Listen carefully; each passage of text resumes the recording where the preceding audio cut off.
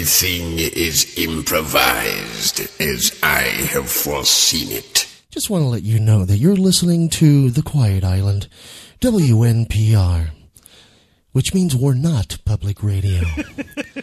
We don't care to be. We don't want to be. We're not. You can't make us.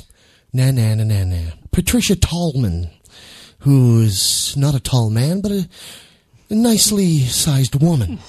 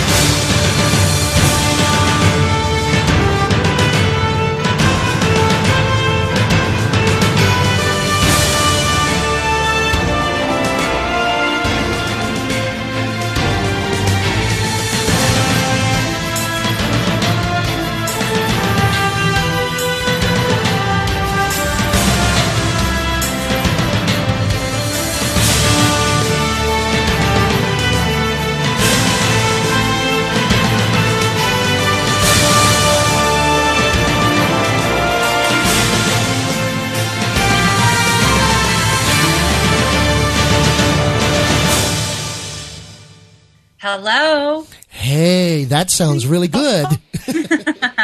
I'm here with Joan. Say hi, Joan. Hi, Pat. Good to talk to you. You too. You have a great voice. Thank you. I like it. Works for you, huh? Yeah, it works for me. It gets the job done. My brother's in Minneapolis. Yeah, my brother and his family live in Minneapolis. Well, how cool is that? Do they have a dog? No, they just have 3 kids. So I don't do kids. We don't do kids. Are you sure? Because I bet they'd be up for that. I'm pretty sure. Does this sound familiar? Oh. Yes. Charles. Yes. Okay, on the phone is an actress that is so busy that when she portrayed Lita Alexander in the Hugo Award-winning science fiction series Babylon 5, she became the most powerful telepath in the universe.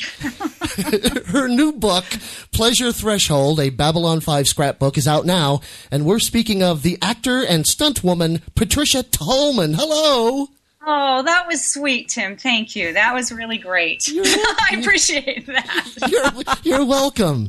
So you make me sound so good. Wow. Yeah, don't we? Well, that's part of my job. The rest of it's up to you. Okay. All right. Well, let me do my best. You have a brand new book out called The Pleasure Threshold. It's a Babylon 5 scrapbook. Tell us what that consists of. I wasn't planning on writing a book. I'm not a writer. The publisher, Publishing 180, Jacqueline Easton, who did Joe Straczynski's script books. I don't know if you are familiar with that, but there's a whole series of books out that are all Joe's. Yeah. And she said, we would love to do something that's a little more fan-friendly.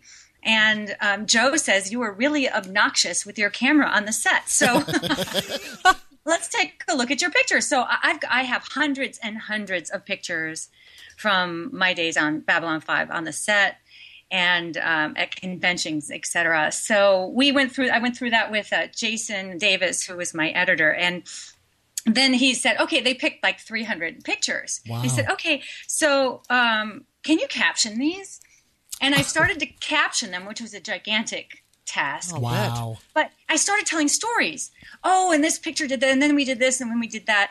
And it kind of evolved into something a lot more than just pictures. We found my call. I save everything. I'm a pack rat. Uh-huh. So Tim has a wife like that. Oh, really? So you're familiar with pack rats? Oh, yeah. Oh, yeah. I call myself an archivist just to make it sound more important.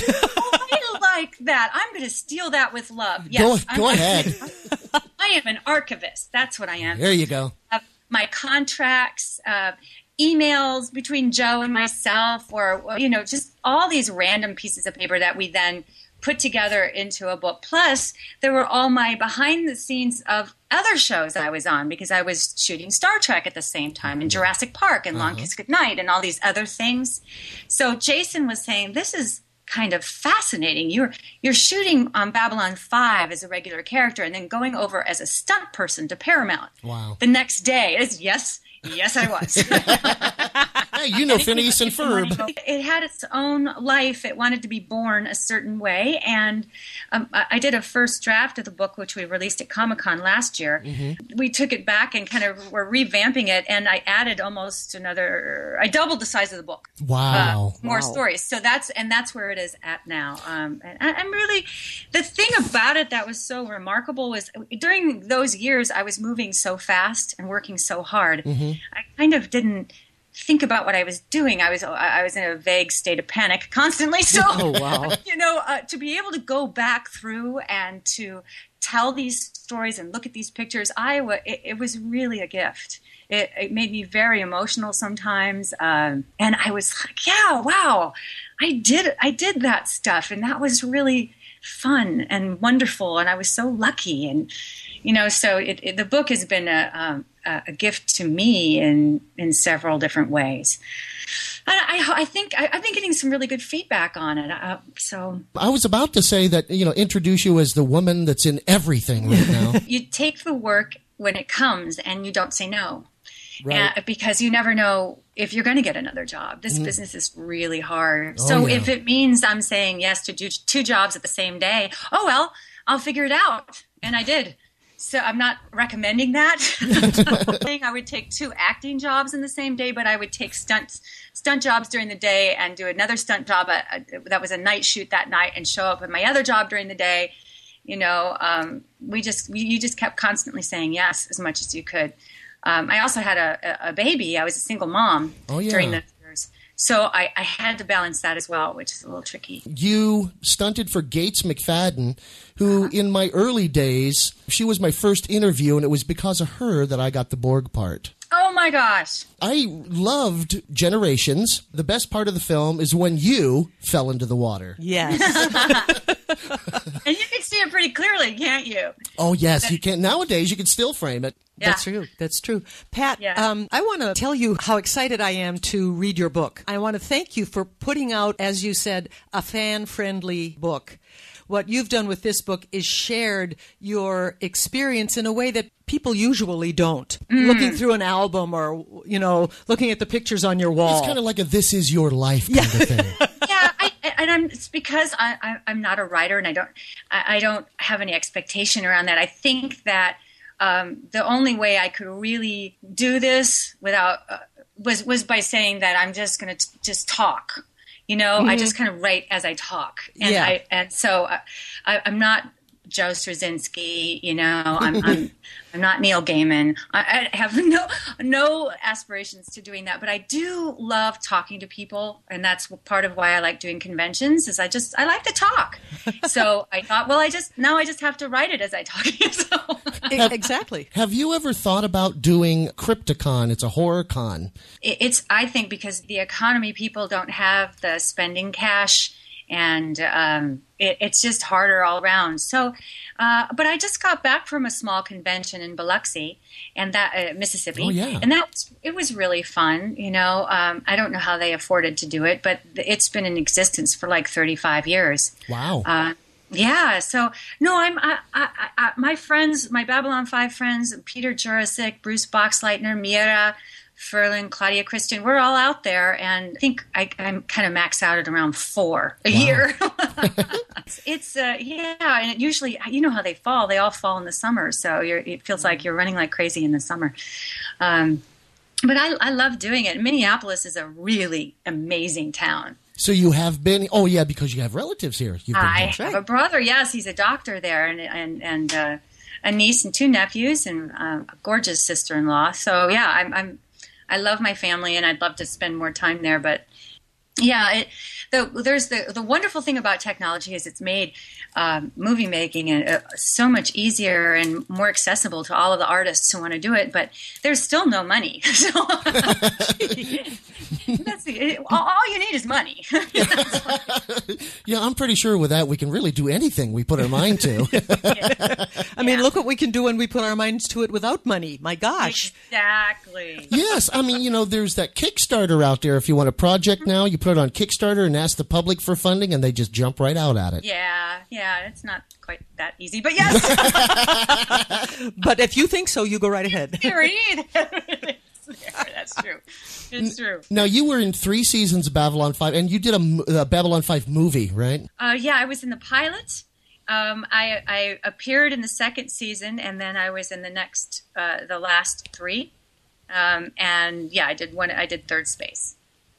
And Babylon 5 followers, really hardcore followers, just like any science fiction thing. But these Babylon 5 fans, I asked for Babylon 5 jokes.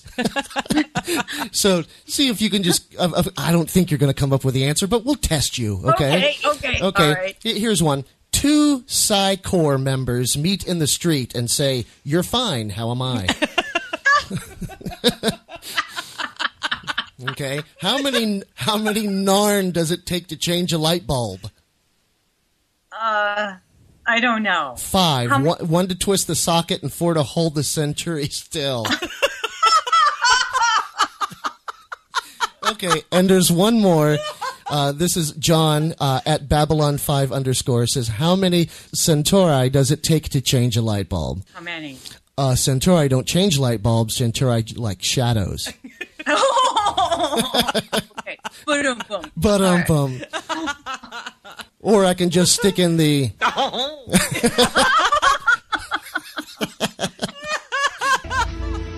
So I need to know, Lita. Something's happened to your abilities. You're not a P5 anymore. Hell, you're not even a P12. You're the strongest telepath that I've ever seen. I've only recently begun to understand it myself. You know, the Vorlons used telepaths as weapons during the Shadow War, but what no one stopped to consider was that in a war, you have a certain number of small weapons, a certain number of medium-sized weapons, and 1 or 2 big ones. The kind of weapons you drop when you are out of small weapons and the medium weapons, and you've got nothing left to use. Someone like that would be the telepathic equivalent of a thermonuclear device, a doomsday weapon. Pleased to meet you, Mr. Garibaldi.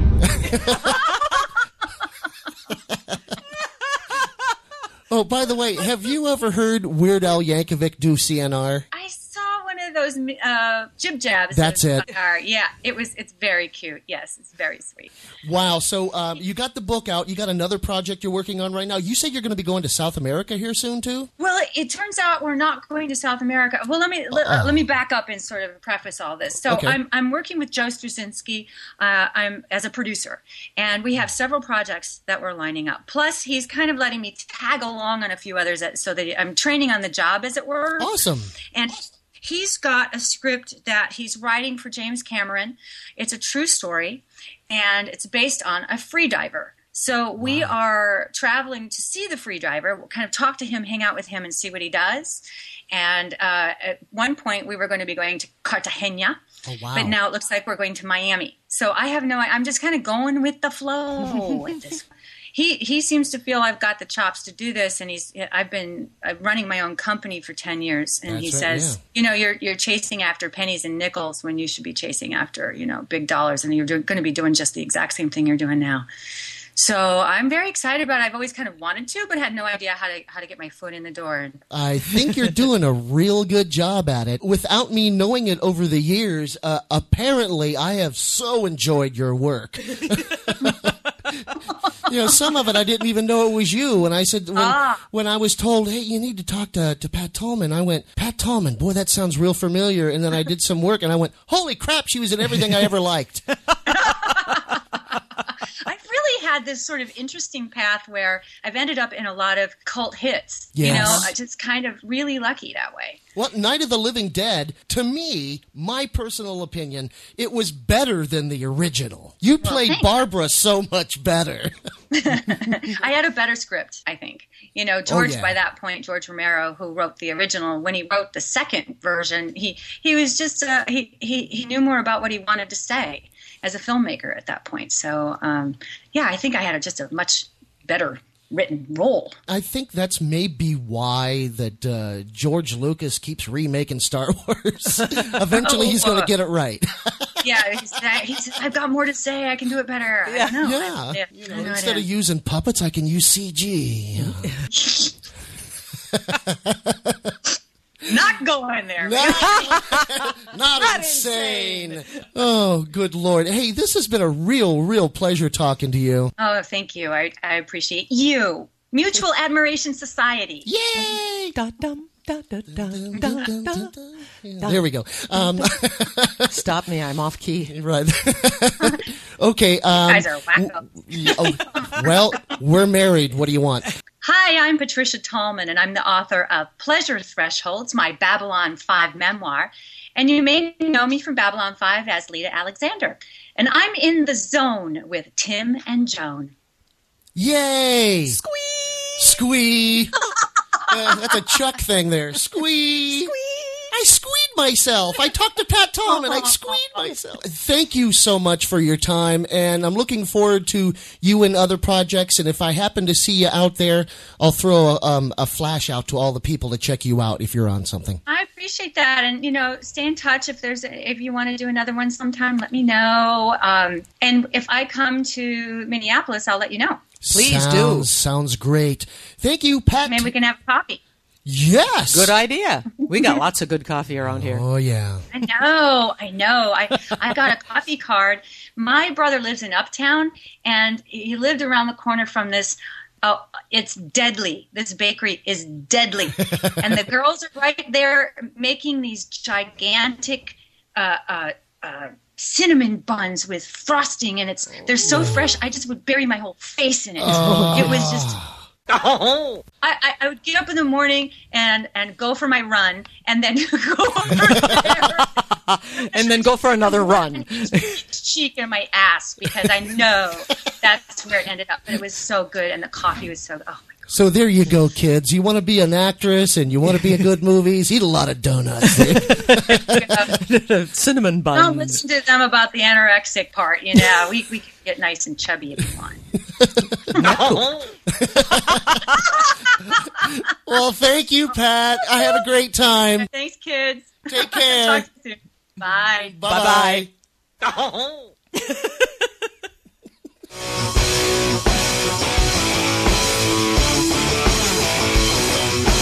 Charles doesn't really figured out cold fusion, but he never ever told a soul. I've seen a man unhinge his jaw and swallow a Volkswagen whole.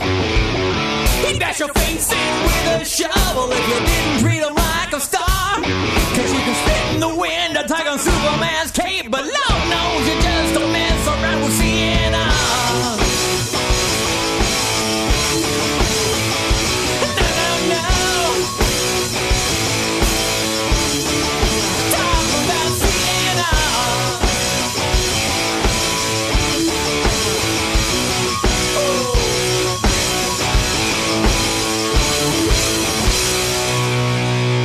This has been a PPL Micro Studios production, 2012.